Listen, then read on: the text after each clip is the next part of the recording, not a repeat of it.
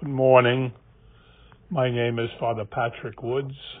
I'm a Redemptorist, pastor of St. Mary's in Annapolis, Maryland. Today is December 13th as we continue our journey through Advent towards the great celebration of the Word made flesh, the birth of our Lord Jesus Christ. I love being a Catholic for many, many reasons. Certainly we have the great gift of the faith to know that Jesus became fully human and fully divine, died to save us. We have obviously what he left us, the great gift of Holy Communion, the Mass, and the Eucharist. But I also love many of the traditions and stories of our faith. A good friend of mine, Father John McGowan, who I believe is also on this, does these preaching moments for the Redemptorist site, likes to say all stories are true, some actually happened. I think there's a lot of wisdom in that. Sometimes we say, is that true? Has that story really happened? Who knows? But when we hear stories of faith, stories in the scriptures, stories of our saints, it's not so much is it literally true, but what is the story trying to teach us about God and how to live our faith? So today we have the feast of a very popular saint who lived almost 1700 years ago, Saint Lucy, who we believe was born around 283 AD. It's very hard to go back that far and say, can we trust every detail and fact we know about Lucy? But what I love is that as Catholics, this saint, this name has persevered through 1700 years as we continue to talk about a woman who was devoted to Christ, devoted to the poor, and gave up her very life rather than deny Christ. It's a tremendous witness and power our faith has that we preserve this story and tell the story of Lucy, who suffered a great martyrdom's death because she would not marry a pagan. She was committed to Christ.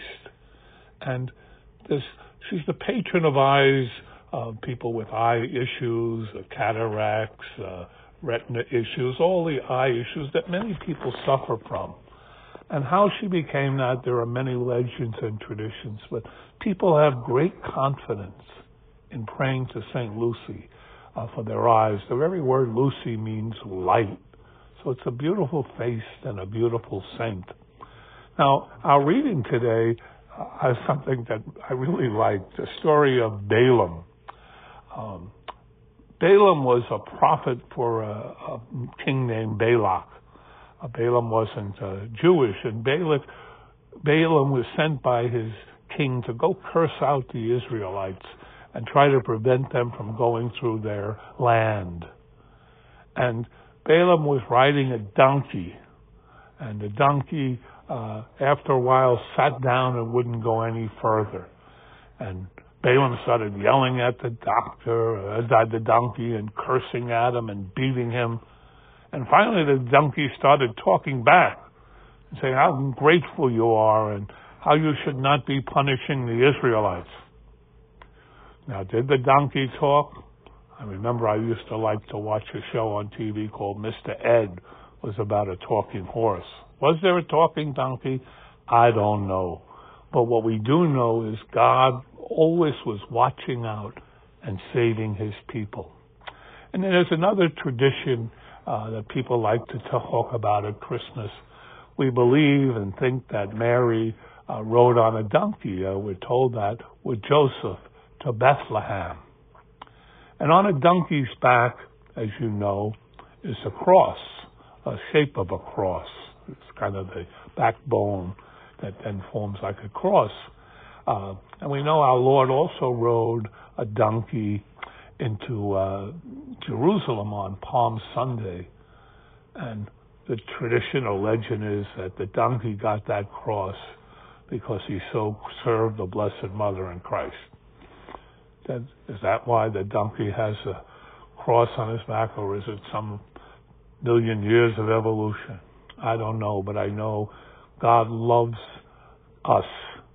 He loves his people, and he even gives us the beautiful animals that guide us in the beautiful traditions and stories we tell about our faith. God bless us, and God bless you as we prepare for Christmas.